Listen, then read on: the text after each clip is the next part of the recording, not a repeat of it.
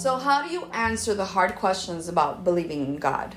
Like, what if I don't know or you don't know how to answer an objection about our faith in Jesus? This is a top fear people face when seeking to introduce a friend or loved one to Jesus. And sadly, it will stop many Christ followers in their tracks while sharing their faith this year.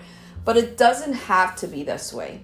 First, we should get one thing settled. If you are actively sharing your faith, you will eventually be stumped by an objection about the Bible, Jesus, or Christian beliefs, okay? Unless, of course, you have an immediate answer to every potential question someone may ask about our infinite, all-knowing God.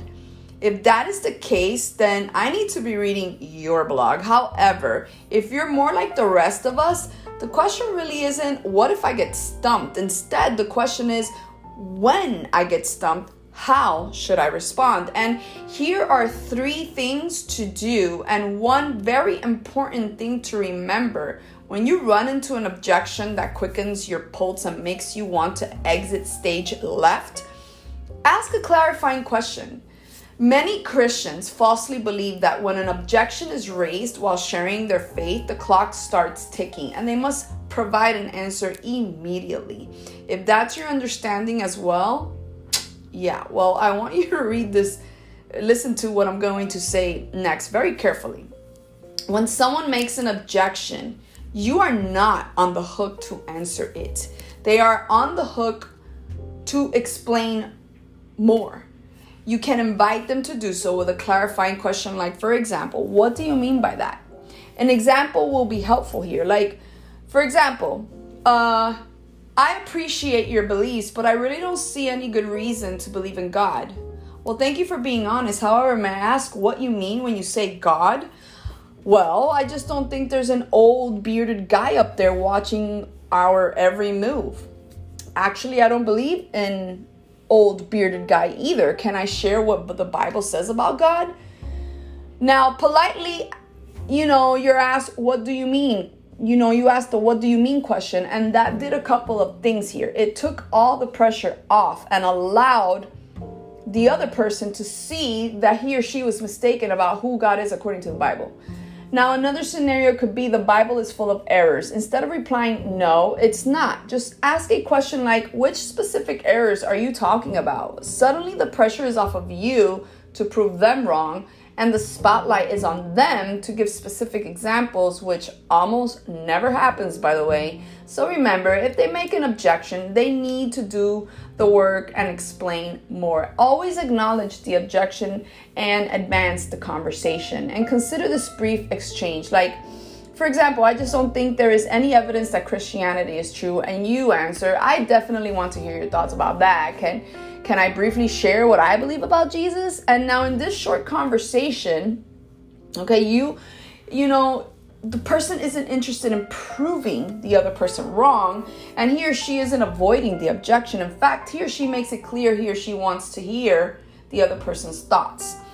Now, they're only seeking permission to push the objection to the end so they can share about the faith in Christ.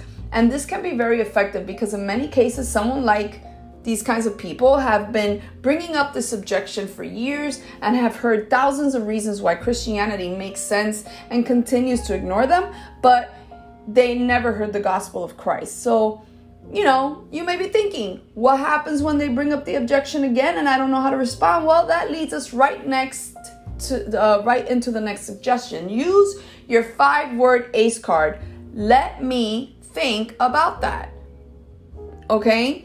If you ever feel pinned down by an objection, these 5 words will get you off the hook 100% of the time. And let me think about that. Those are it. Here are 4 reasons this phrase is so powerful. Number 1, it lets the other person know you appreciate their objection and want the time it deserves, so think about it. Number 2, it removes all pressure to provide an immediate answer. Number 3, it allows you the opportunity to set up a future time to talk. And number 4, it gives you the chance to meet with a pastor, mentor, about the topic at hand so you can come prepared to the future discussion. Now, you can simply say, I've never heard that before. Let me think about that, and let's plan a meetup again to chat about it. It's that easy. And one critical thing to remember, guys, is that now that you know some helpful ways to address objections while sharing your faith, there is one last thing to remember, and it's vitally, vitally important. Our job is to honor God while sharing our faith, not win arguments. I'm going to repeat that. Our job is to honor God while sharing our faith, not to win arguments. Too often people read articles like, with the goal to not look foolish or to get the best of someone. If your honest intention is to win arguments instead of souls, then your intention has more to do with glorifying your intellect than glorifying God. Sit with that for a moment before you depart to put these into action. Then, ask God to make these a part of your efforts to honor Him as He opens opportunities for you to share the wondrous message of the cross. God bless.